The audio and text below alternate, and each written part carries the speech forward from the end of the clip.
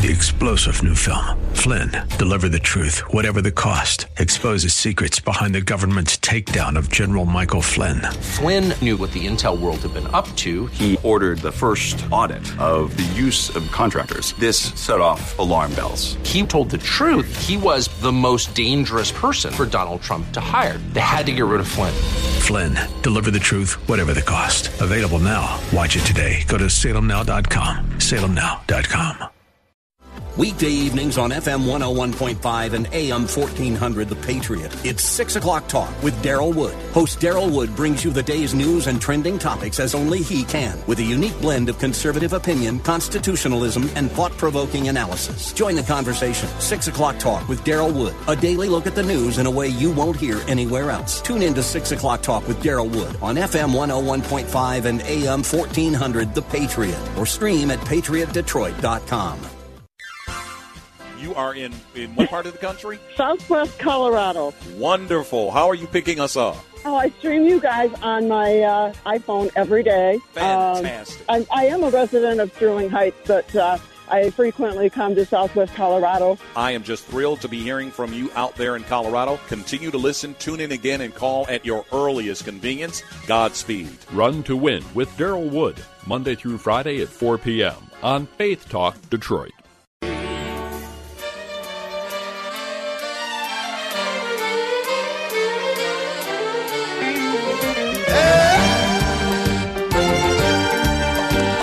Hallelujah, bekotchen, hallelujah, betia uzon, hallelujah, bekvira sov, hallelujah, roiv geloy, hallelujah, besekla shofar, hallelujah, benevo vechinoir, hallelujah, besoifu machoil, hallelujah, bemine beogav, hallelujah, besizre shoma, hallelujah, besizre sov. Welcome to the Jewish Hour. I'm your host, Herschel Finman. We've got a really good show for you today. In this half hour of the show, we'll be doing a rebroadcast with author Rivka Goldstein, who wrote a book called Creating a Life That Matters. So you'll turn your life into one that matters. In the second half hour of the show, we'll devote some time to the beginning of the book of Exodus, because the portion of the week is Shmos, Exodus 1:1. We've got wonderful music all throughout the show, and a dynamic is a really cool story at the end. So why don't we go right to Rivka Goldstein. Herschel Finman here. You're listening to the Jewish Hour. I have online Rivka Goldstein has written a book, Creating a Life That Matters, How to Live and Love with Meaning and Purpose. Rivka is a Harvard graduate, and she currently is, I'm pulling up her bio, just a second, and she is a relations coach helping men and women navigate the world of dating, marriage, parenting, family, and step-family relationships. A native of Singapore, and that's as far as we're going to go as far as that. If anybody else wants to see any more about her bio, they can pick up Creating a Life That Matters. How are you, Rivka? Thank you. Thank God. Okay. So you are a relations coach and with a degree in theology. How does a degree from theology translate into a relations coach, if I might ask? So first, let me tell you a little bit about the book. Is that okay? Let's hear a little bit about yourself first, maybe. Okay. So I was born in a Buddhist Taoist household. And I grew up with a Christian education. And my entire life, I was always searching.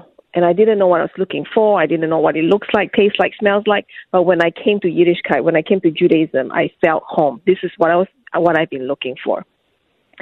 While I was at Harvard, there was pre-Judaism. And I felt that, it didn't answer my questions about life.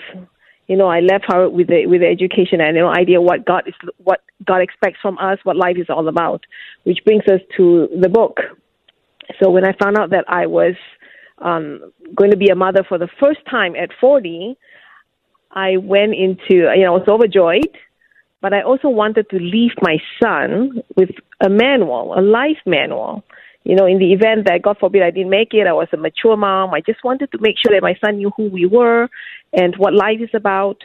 So I left him I wrote this book, which I call a life manual, because I wanted him to have that, something to guide him through life from the beginning till the end, from dating, parenting, marriage, and everything in between, and God forbid tragedy and how to deal with them. I wanted to leave him the book that we all wanted and we didn't get it. We said, life didn't come with a manual. We didn't know what we're doing. They never taught us in school. And we had to figure this out. So I wanted to make sure that my son did not have that issue, that he had the manual, and it was going to guide him through life. And hence the result is this book. Oh, that's fascinating. So you corroborate. It says, actually, Manus Friedman has top billing on it, but did he corroborate with you? Did you corroborate with him?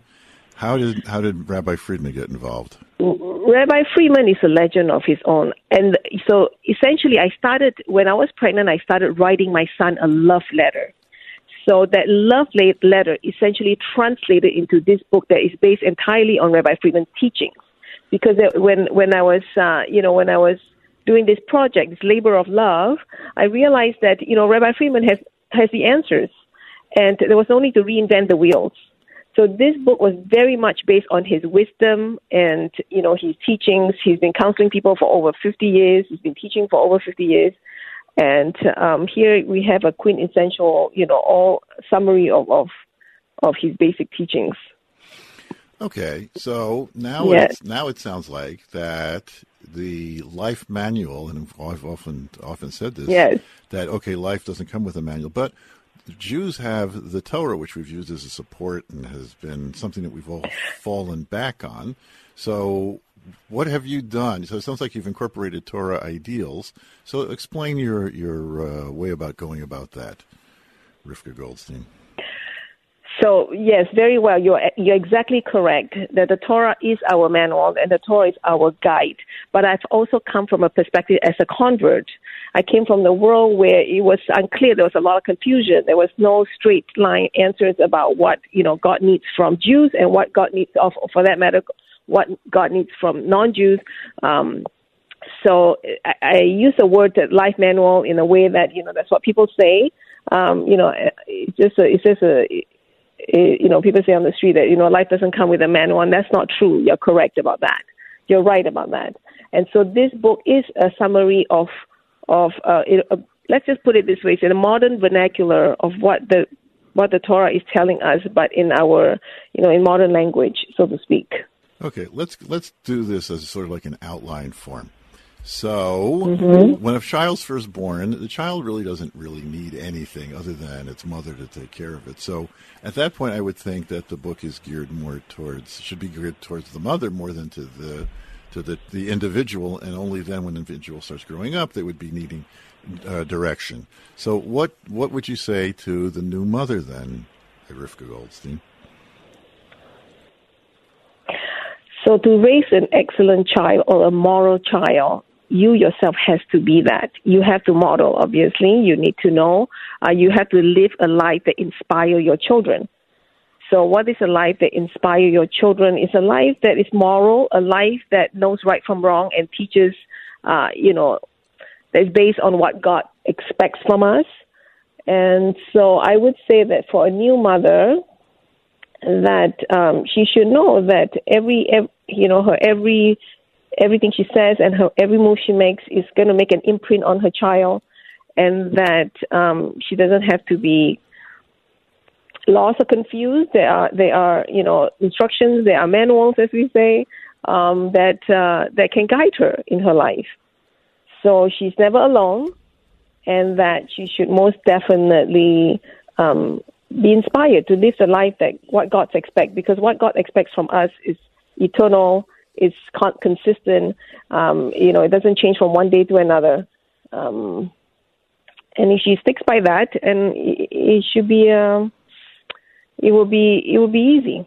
Okay. And I think it's important also to teach our children. It's the first chapter in the book to talk about the difference between living and existing. To live, what's the difference? As I teach my child, I say the difference between living and existing is that to exist, you have needs. I need, I want, I need mine. But life is about what do you need? What can I do for you? So it's important to teach children to know the difference from a very young age, and that we should also know this difference in our lives. Okay. Our guest today is Rivka Goldstein. She's written a book together with Rabbi Manis Friedman, Creating a Life That Matters, How to Live and Love with Meaning and Purpose. I see the second chapter of the book is Life After Death. Should we, right at the beginning, be worried about what's going to happen after we die? I mean, I think you'd leave that for the last chapter. Well, the book is separated into three main sections. So you could pick the chapters that you like, and you could read it just, pick by chapters and read. Yeah. Okay. How old is your oldest? Thank God. I only have one. Thank God. He just turned 11, Baruch Hashem. Okay. So you haven't answered you won't be able to answer my question, because one of life's great challenges is teenagers, and I'm wondering if you've solved the problem of teenagers. But the answer is, call you back in about 10 years, and we'll see how that goes. So just wait, Rivka, just wait. So I'm sure. Well, one quick word of advice for teenagers is give them an identity that's above them. Help them to rise above the current situation. Give them something that they're needed for. Instead of giving them what they need all the time, give them something above. Okay. Recently, meaning to say that, I understand. Okay. Now, recently, here in Michigan, there was a tragedy. It made national news, and it was a deed which was perpetrated by a teenager. So I suppose it might be a twofold question for you. I know that not everybody has all the answers, but the first thing is, what we'd like to see is how could we as parents make it such that our kids aren't involved in such activities? And the second question, which is more important for right now, is what can one say to those who are the victims of such a tragedy, Rivka Goldstein? It's a long question. I know. So first of all, teenagers are by nature idealistic. They want to change the world. They feel that they can. They want to do something greater and bigger than themselves, and we have to let them and guide them in a path of fulfilling that mission. So it's not true that they are not bendable and that you cannot impact or influence them. It's not true. You can influence them and direct them in a way that they could devote themselves completely to it. They just need to find and connect with that higher purpose. So we shouldn't give them less. We should give them more. We shouldn't expect less. We should expect more. And certainly, help them find an outlet where they can fulfill that ideals that they have, which is to change the world for the better. So on the flip side, when they don't have that, and they think that one of the ways to change the world is going that wrong path, so to speak. So even that person, that child that is doing something that's negative, it's also in that mind frame of hoping that he in his mind he is changing. He's trying to make an impact. As for your second question, I'm not sure if I have an answer other than, as a parent, as a mother, you empathize, and there's a lot of pain that you cannot describe and explain. So I don't have an answer for the second, for your second point. Yeah, other than empathy and prayers. Okay, so I see that you do address the idea of bad in the world. So, according to the way you perceive it, then why is there bad, Rivka Goldstein? So this is a long drawn conversation. We have time. So it's not that there is bad in the world. We don't have two gods. We don't have a God that is good or a God that is bad. There is no two gods in creation. The very same God is in charge of both. Our job is to say, God, help us, and this is one of the prayers we say in the morning. We say to Hashem, we say, God, open my eyes, align my thoughts, help me to get in your brain, help me to see the world through your eyes and through the way you see it. Because we don't see the big picture.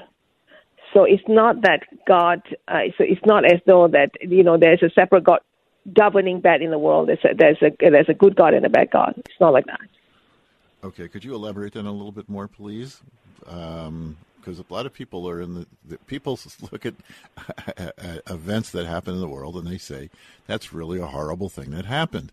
And there's really very little way to explain that it's not a horrible thing that happened. So could you elaborate, please, Rifka Goldstein?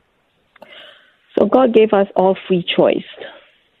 We all have free choice to do what within, God gave us free choice to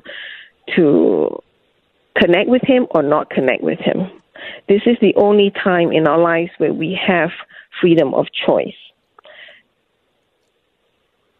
Okay. As for what we see that's happening in the world, I think that explains it, that summarizes it. Okay, we'll leave it at that then. Okay, so there's two more parts to the book. The first one is sort of like your major outlook on life. The second part of the book deals with marriage. Okay, there are a zillion marriage books out there. And there's even a zillion marriage books written by eminent rabbis.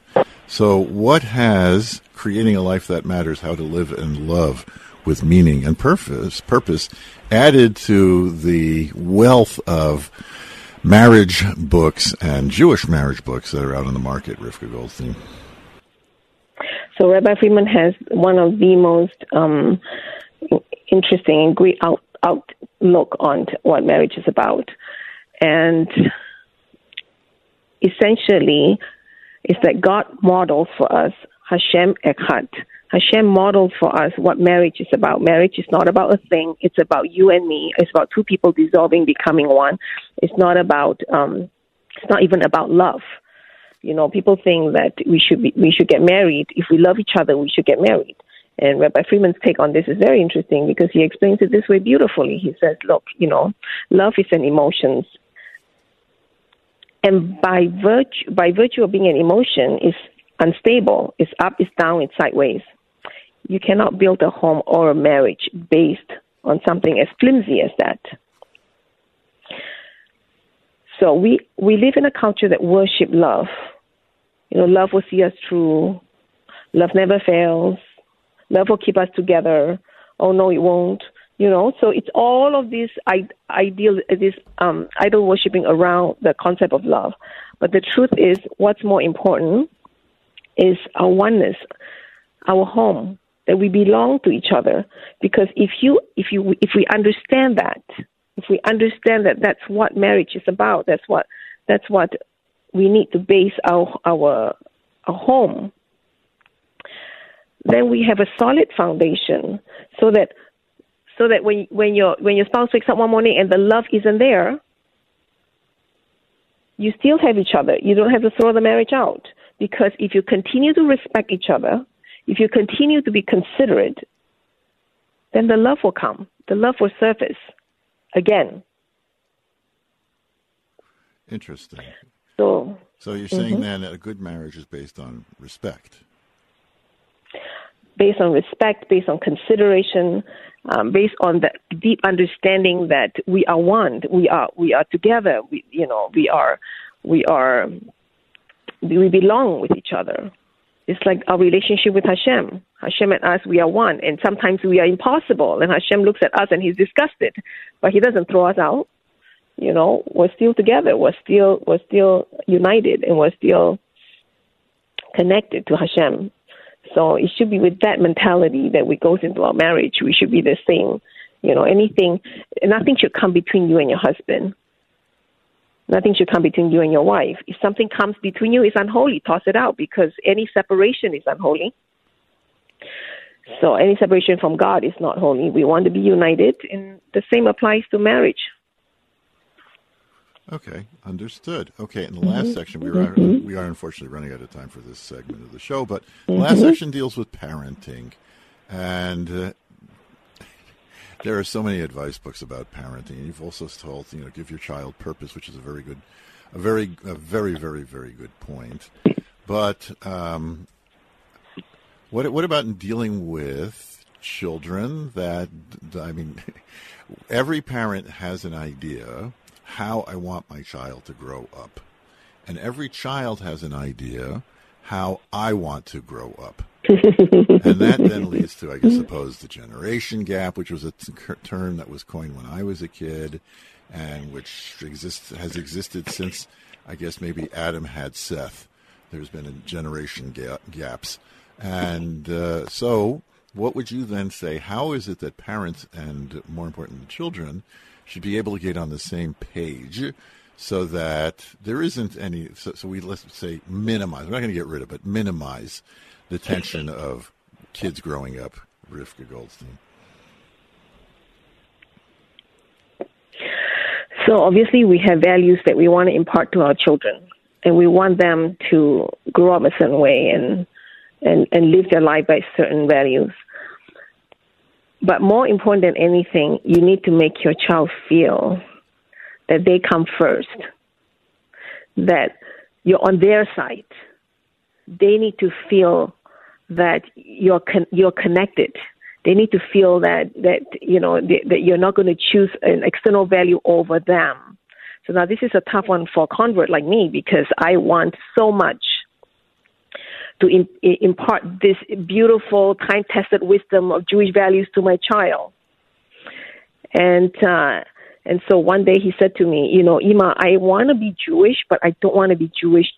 And he was about 6 years old when he said that. And it was a wake-up call for me. And it made me realize that, okay, so in my effort or my zealousness in trying to impart to him these good values, I must have made him feel that, that those values are more important than him. So I think it's important for us to do that, to make our children feel that when they come home from wherever they are, parents should light up. They should be happy to see their children and make them feel welcome, make them feel that, together. At mealtime, there should not be any criticism. There should not be any conversation that is taxing, that is difficult. When you're sitting down to have dinner, you're nurturing your body. So we should also nurture, their emotions and everything else that to make them feel safe. That's the word. That's a word that Rabbi Freeman says, that you should make your children feel safe at mealtime. So things like that. If you and your children are what we say tight, if you're tight with your kids, then you have a better chance of influencing them in a good way, better chance of impacting their lives. And if they feel that you don't understand them and you don't get them, then that's when they're going to go elsewhere to look for affirmation and validation. So we should give our children what they need: security, comfort at home, and all of that. And then from that place, we show them the good way. Mm-hmm. And how do you, Rif Goldstein, relate to your parents whose values you rejected?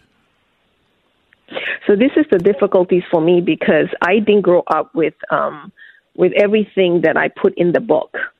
I was very much a neglected child. I had to navigate and figure out life on my own very much. I had to initiate myself to womanhood. I had to find my way. So I was very much a neglected child in that way. So because of that, I think that my passion and I have this urgent need to make sure that my child's not going to be lost, and that he's going to have, a blueprint, so to speak, to guide him through life in the event that I'm not here, that he will have that. So even though my physical parents were there, they were very much absent in so many ways. So I thank God for them, because obviously that was my path, that was my journey. All the difficulties in childhood, all the difficulties growing up, all of that was part of my journey. Okay, Understood. So, that's gonna do it for us. The book, we are, again today, our guest has been Rivka Goldstein, who has collaborated with Rabbi Manis Friedman, composed a book called Creating a Life That Matters, How to Live and Love with Meaning and Purpose. It is published by It's Good to Know Publishing and is available at that website, goodtoknowpublishing.com. Do you have a website, Rivka, that people might be able to get in touch with you if they have questions about your book or general questions, or they see that you're a relations expert, maybe they have some relations questions for you, and do you have a radio show where people call in and ask you questions? So I do have a website. It's askdodarivka.com. Ask, DODARIVKA.com. So Doda means and. So I'm the community's and. So it's askdodarivka.com, yes. You can reach me there. Okay, wonderful. And we wish you continued success. And is there going to be a sequel to, like, Creating a Life? Maybe now that you've made a life, Rivka? Baruch Hashem. Okay, we'll take it to that. Okay, we wish you all the best and take care. We're going to take a quick commercial break, and we'll be right back. Why go to a hospital to get healthy? At Encompass Healthcare, you get the state-of-the-art wound care like in a hospital. The same medicines, the same everything without being in a hospital. Why put yourself at risk of getting a hospital-borne infection? Did you know that last year 1 in 6 people died in America because of infections they got in hospitals? Encompass Healthcare is an outpatient facility. That means you get your wound care treatment and then go home. There are no wait times at Encompass Healthcare like in ERs. Healthcare is personal and works better, faster, and easier. Encompass Healthcare provides a state-of-the-art outpatient facility close to where you live. Call 248-624-9800. That's 624-9800. Auto accident, workman's comp, and most insurance is accepted. Encompass Healthcare's goal is to get you healthy with as little disturbance to your daily activities. Call 248-624-9800. Herschel Finman here. You're listening to the Jewish Hour. It's time for some music. This is Yair Cohen. He's a sensation in Israel. The song is called Shir Emunah, a song of faith.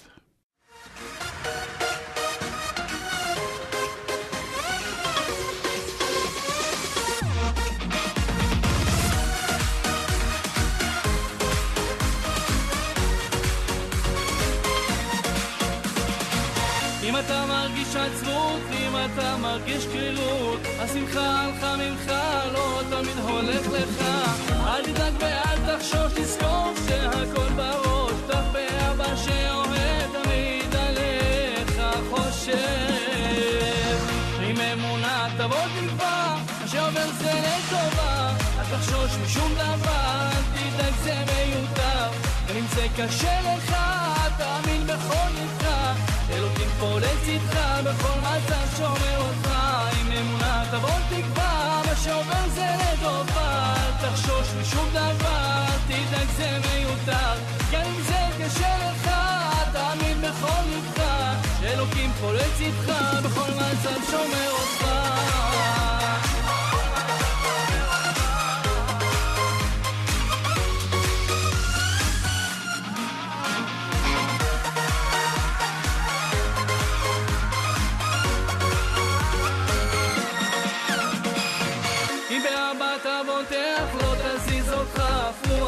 תשבר מנפילה, תחיה ברוגע ושלווה, תדבר איתו כל רגע, הוא יסיר ממך כל פגע, לא יעזוב אותך, תמיד הוא מחכה. עם אמונה תבוא תקווה, שעובר זה לטובה, אל תחשוש משום דבר, אל תדאג זה מיותר.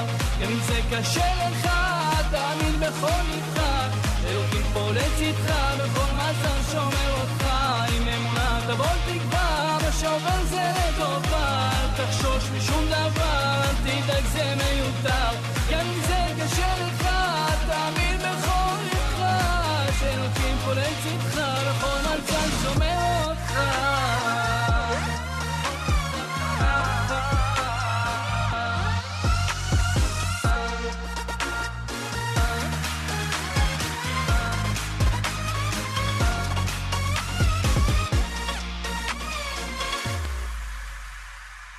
עם אמונה תבוא תקווה, ושובר זה לטובה, תחשוש משום דבר, אל תדאג זה מיותר, גם אם זה קשה לך, תאמין בכל לבך, שאלוקים פה לצדך, בכל מצב שומר אותך.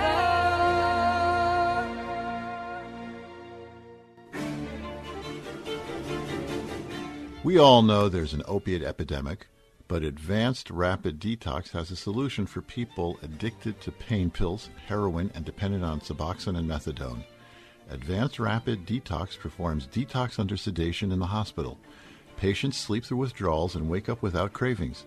Dr. Julia Aronoff and the staff at Advanced Rapid Detox help people restore their lives and the lives of their families. Addiction affects everyone, even in the Jewish community, and Advanced Rapid Detox is there to help. Call 800-603-1813.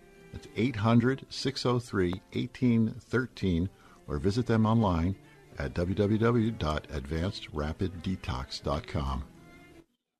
Herschel Fidman, here you are listening to the Jewish Hour. We have a little klezmer for the klezmer aficionados. The group is called Mitnagim, which means the opponents. I couldn't find anything about why they called themselves the opponents or what they were opposed to, but they play a pretty mean klezmer. The song's called Klezmer Dance, and if you feel like getting up and dancing, well, do that, but not if you're listening to this show while you're driving in the car. Let's listen.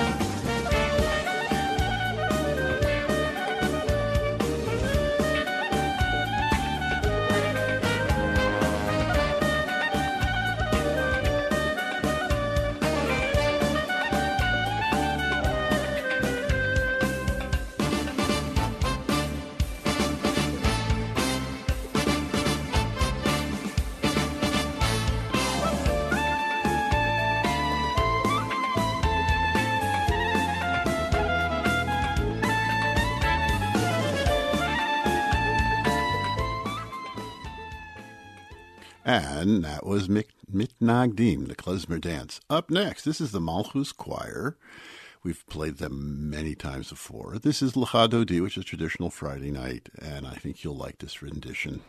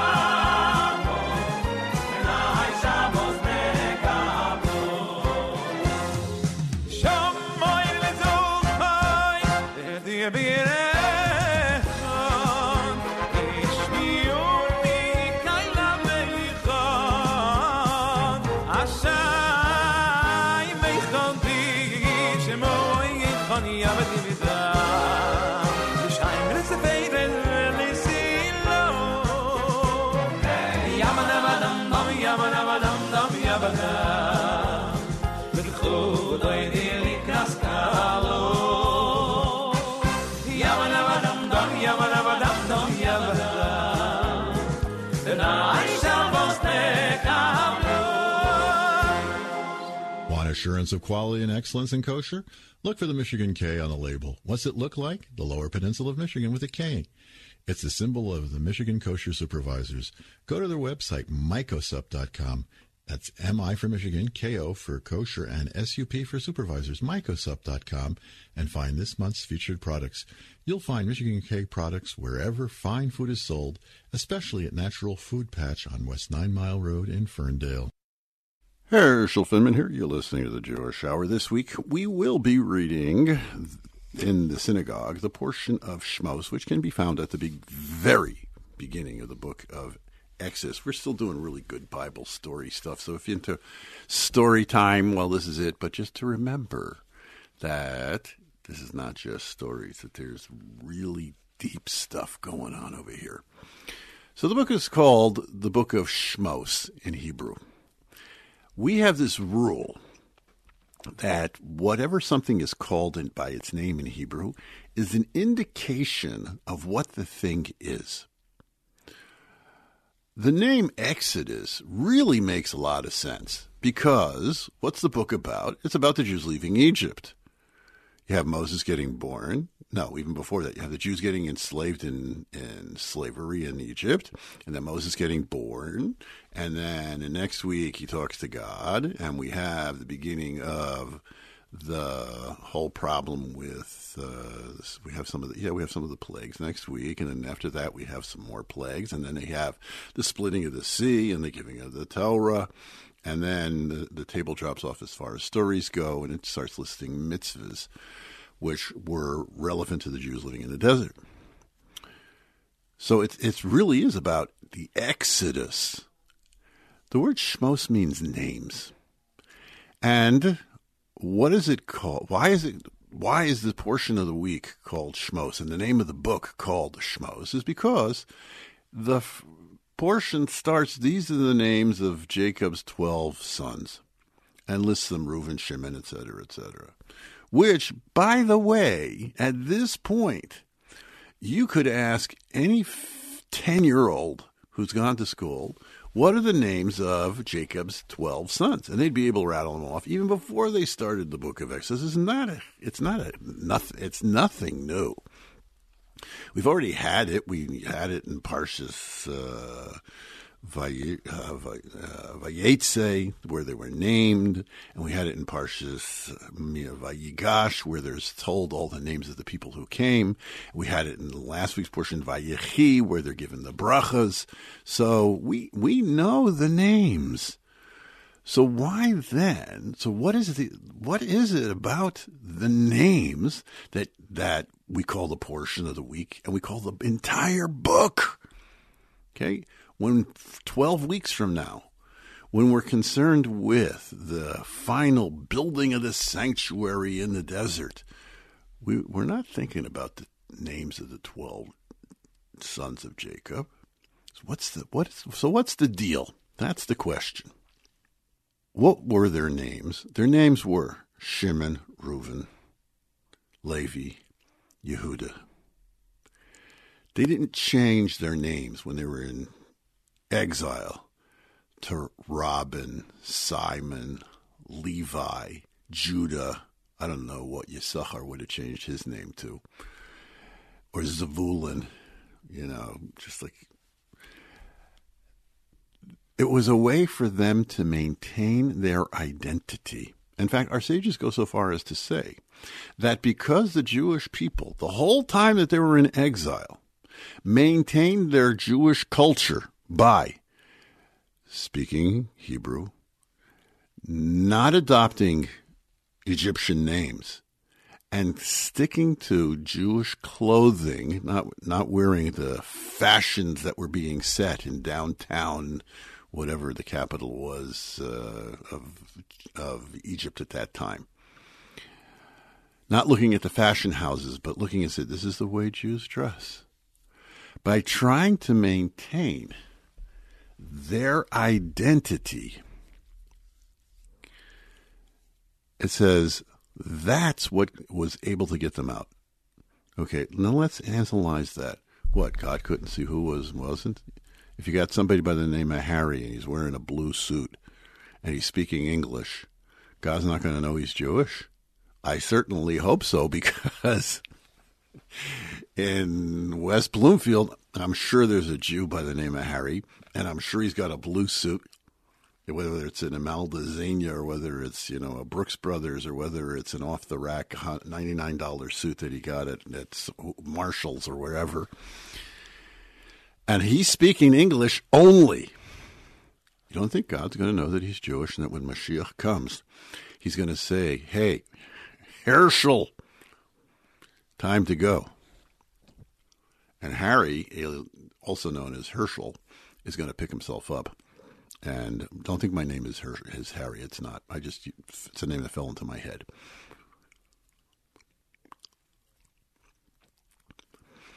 God's not going to know who's Jewish. When Mashiach comes, Mashiach is not going to know who's supposed to leave. It says that in the merit of these three things. Because in Egypt, they didn't have Torah. They didn't have mitzvahs. They had it really tough. First of all, they were trailblazers. They didn't know what exile was like. They didn't know the hardships that it could bring. Nor did they understand that there's the powers of leaving exile and moving to Israel. They needed a hook for God to grab onto. So all they had was their Jewish identity. For us, living in exile, and all the Jews today, even the 7 million Jews that live in something that we call Israel, are in exile. And if you have a question about it, you can drop me a line at rabbifinman.com. We're all in exile, but we don't have to rely just on our names, on our language, on our style of dress. And in fact, the previous Lubavitcher Rebbe said that he wanted to see Torah, Judaism, Judaic studies, translated into vernacular, especially the Tanya, which is a classic, esoteric, philosophical book, which encapsulates the entirety of Hasidic thought. And he wanted it to be brought to the vernacular. And so in his lifetime, it was translated into Yiddish. And since it's been translated into English, Russian, Italian, Spanish, Portuguese, Arabic, German, French, Swedish. I'm not sure what other languages. I think there was a push for it to get translated into South Koreans, because the South Koreans, they like to learn Talmud, so they figured, there's this Tanya thing also, so one day we're going to have a whole influx of South Koreans that want to be Jewish. So we have the Torah and the mitzvahs, but you can say, wait a minute, Harry out in West Bloomfield, he doesn't know mitzvahs. All he knows is that he's Jewish. Or maybe he doesn't even know that he's Jewish. But it says, even the most negligent of Jews, somebody who if you ask him, he says, I don't do mitzvahs, I don't do the commandments. If you analyzed his deeds, you would see, as the expression goes in the Talmud, that he is filled with mitzvahs as a pomegranate is filled with seeds. So his merit is going to be the handle that the Almighty is going to grab on to schlep all of us out of exile. And it'll be even better than in Egypt, because in Egypt it said that once the Jews gave up their identities, there was no way for them to hang on. When they started getting involved with Egyptian culture and changing their names, they got lost. They didn't leave Egypt. They died in Egypt. They didn't get schlepped out. Harry in West Bloomfield, he's got no choice. He's going because, like it or not, he's got a big hook. And the Almighty's just going to grab that hook under the directions of Mashiach and sweep him out of exile. And we hope that that's going to happen like today with the advent of the Messianic era. We are going to take a quick commercial break, and we have this amazing story. So I'd like you to stick around for the amazing story. You're listening to The Jewish Hour. Why go to a hospital to get healthy? At Encompass Healthcare, you get the state-of-the-art wound care like in a hospital. The same medicines, the same everything without being in a hospital. Why put yourself at risk of getting a hospital-borne infection? Did you know that last year 1 in 6 people died in America because of infections they got in hospitals? Encompass Healthcare is an outpatient facility. That means you get your wound care treatment and then go home. There are no wait times at Encompass Healthcare like in ERs. Healthcare is personal and works better, faster, and easier. Encompass Healthcare provides a state-of-the-art outpatient facility close to where you live. Call 248-624-9800. That's 624-9800. Auto accident, workman's comp, and most insurance is accepted. Encompass Healthcare's goal is to get you healthy with as little disturbance to your daily activities. Call 248-624-9800. Herschel Finman here. You're listening to The Jewish Hour. Want to get in touch with me? Website.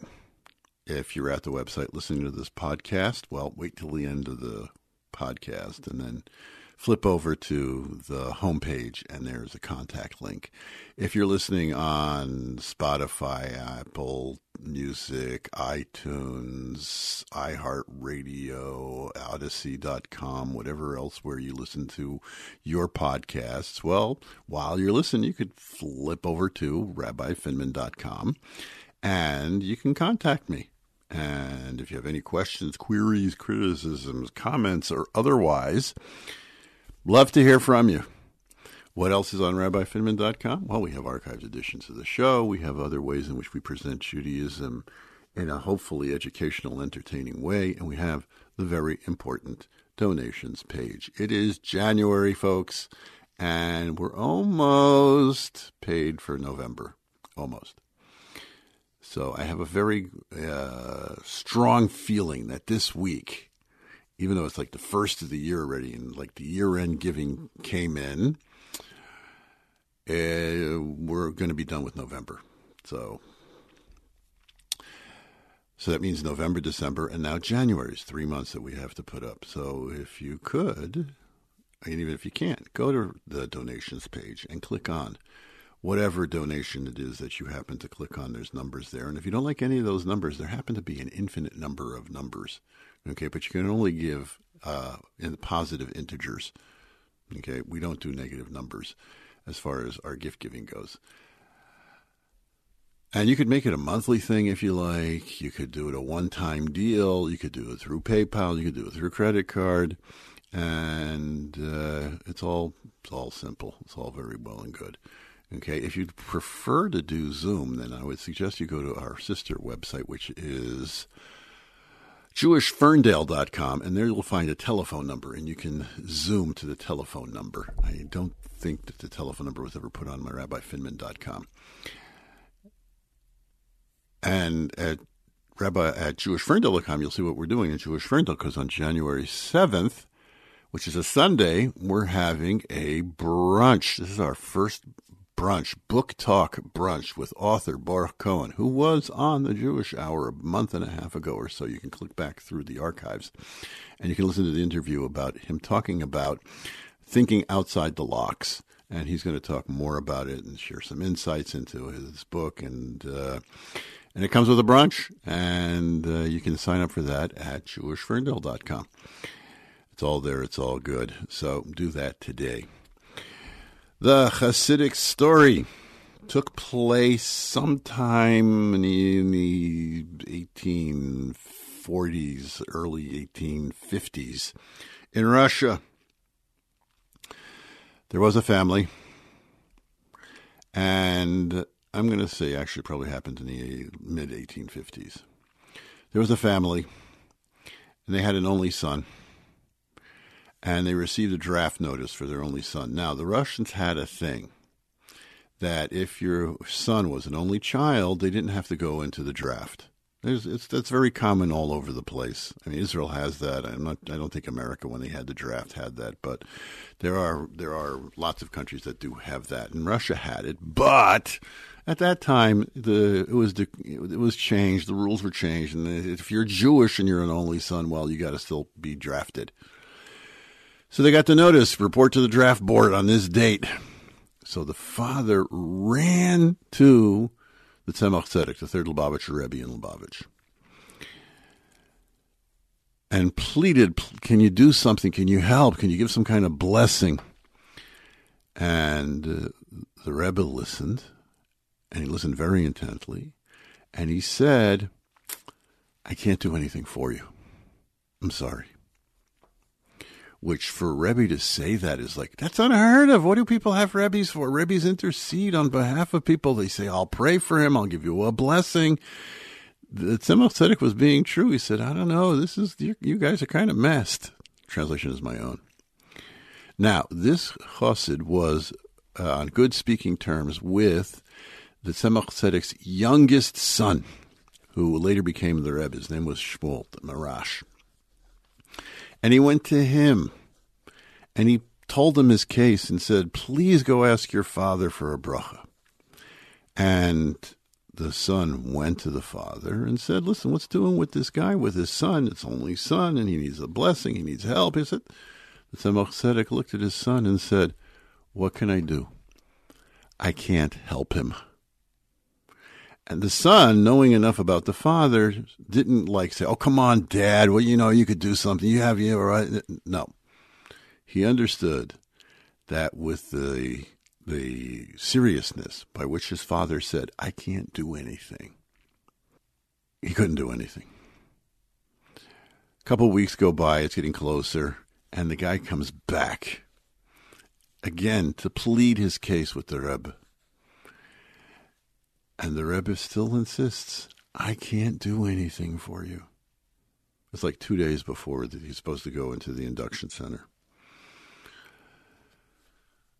The day before he goes into the induction center, he's scheduled to go into the induction center, the Tzemach Tzedek, the Rebbe, asks his son Shmuel, bring me a Medrash Tanchuma. There's like a commentary on the Torah written by Rabbi Tanchuma, 2nd century Israel.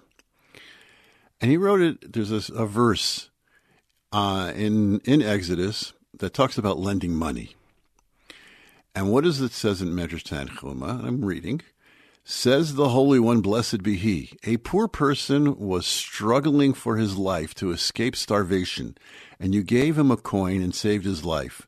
I promise that I will pay you back a life for a life. If tomorrow your son and daughter will be seriously ill or in a life-threatening situation, I will remember the good deed that you did, and I will pay you back a life for a life. 2 days later, word comes to Lubavitch that for no apparent reason, the son showed up at the induction center and said, "Go home. We don't need you." I was like, "What?" So the father and the mother, they came to no. This Reb Shmuel traveled to Vitebsk, where the family lived, and said, "I got to find out what happened." So he went to the family and said, "What did you do on the day that you were supposed to be? He's supposed to go be drafted." And he said, "I didn't do anything. I was crying the whole time." And the wife also said, "I didn't do anything." She said, "Wait a minute. There was a pauper who came to our house, and he said that he hadn't eaten in several days, and he was starving. Could we give him some food?" And at first I told him, "Listen, we're busy. We have this son who's getting inducted." But then I said, "Wait a minute. We made this whole meal like a goodbye to our son, and none of us feel like eating it." So she invited the pauper in. She fed this guy. She gave him food to take with him, and he went on his way full and happy. So with that, the Marash said, "I understood. You fed somebody today, and tomorrow a life for a life was saved." That's going to do it. We hope you had a chance to entertain you a bit. We hope you had a chance to educate you a bit. We hope you have a great week. We hope to see you back again next week. Take care.